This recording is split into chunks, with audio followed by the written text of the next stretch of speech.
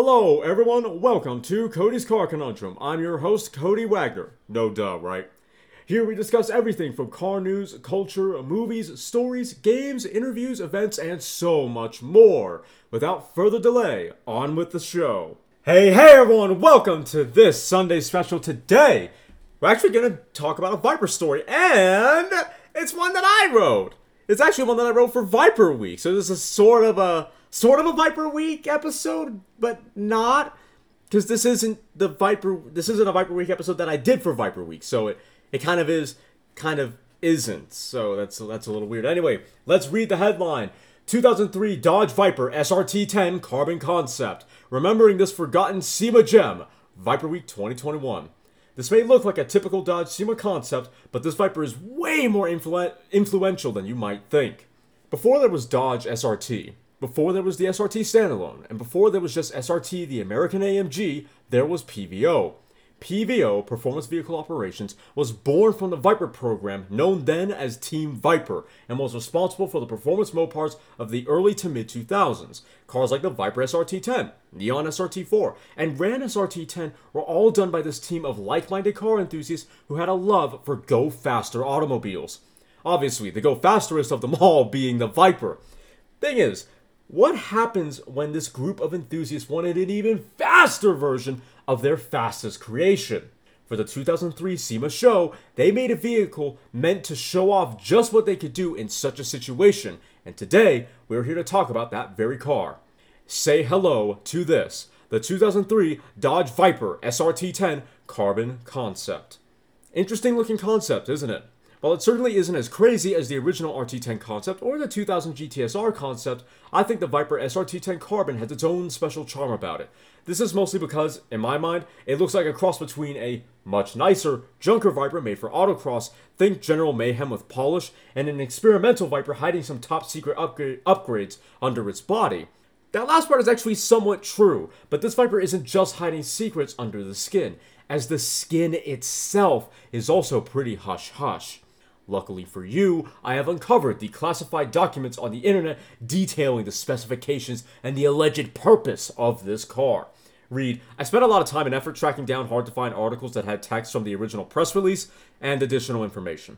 That means I can tell you all or nearly all of the little details that make this Viper so different from other Gen 3s of the time. The body. When you have a name like Carbon Concept, it's best to deliver on the expectation that there will be a copious amount of carbon fiber. And indeed, this Viper does just that. With the hood, splitter, hardtop roof meant to replace the convertible top, and trunk lid made of carbon fiber, PVO reduced the weight of the Gen 3 Viper by 150 pounds for a new total weight of 3,230 pounds or 1,465 kilograms. Or, in other words, they took the weight of one Brock Lesnar leg out of the car. That's not all either, as according to Allpar, this practice of making a fixed carbon fiber roof was useful when they made the Gen 5 Viper.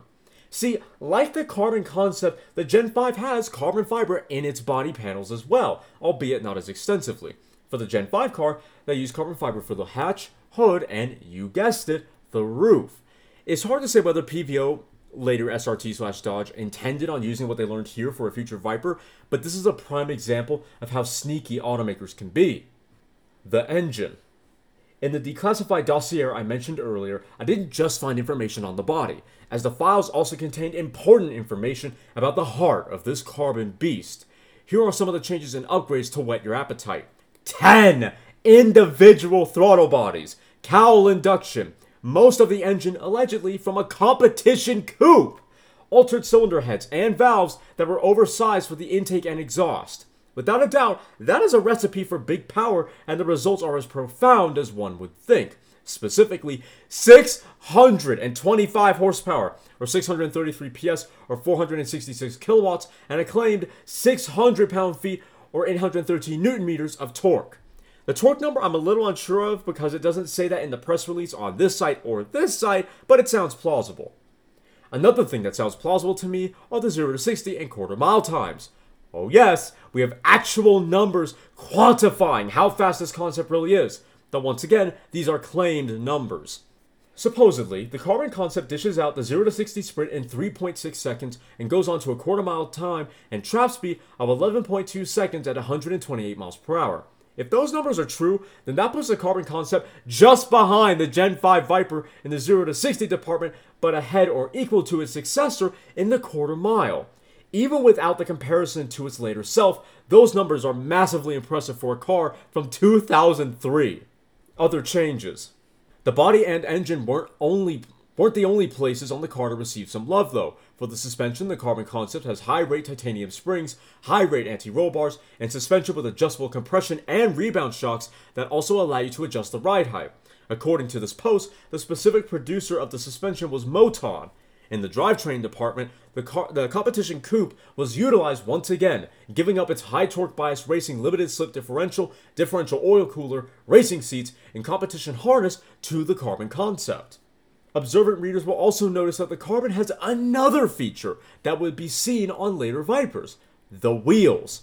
If you were thinking that they looked eerily familiar, then you'd be right. That simple 5-spoke design is identical to the one used on the Gen 4 ACR, which originally came out in 2008. Debuting on this very car at the 2003 show, these wheels are made of forged aluminum and are meant to be incredibly lightweight, contributing to the 150-pound weight loss. They also just look plain cool. What I find particularly fascinating about this car is just how much would go on to be applied to later Vipers, or was unintentionally or otherwise previewed by this car. The carbon fiber roof plus hood and hatch, expertise and technology used for the Gen 5 Viper. The wheels were put onto the Gen 4 ACR, and I have a sneaking suspicion that the Gen 4 Viper's engine benefited from some of the things tried on the engine used in this concept. Not only that, but adjustable suspension, that's what the Gen 4 ACR had. I'm just blown away by the fact that all these things we would marvel at later Vipers for having were present in a car concept all the way from 2003. That really shows you how far ahead into the future automakers think, even if we don't know it. That, though, my friends, is the old scoop on the 2003 Dodge Viper SRT10 Carbon concept. Let me know what you think of this concept in the comments below. I hope you enjoyed this blast from the past. I'll see you all next time. And honestly, that's a sentiment that I still agree with. They tried so much, and I'm even looking at the hood.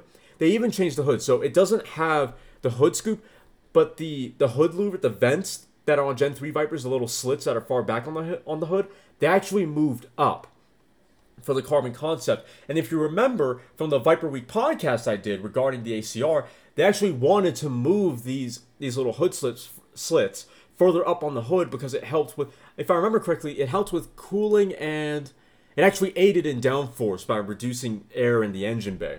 So they managed to do that, or were allowed to do that for the Carbon concept. Unfortunately, they didn't get to do it for the production car, but this shows that they had that on top of that podcast saying they had the idea.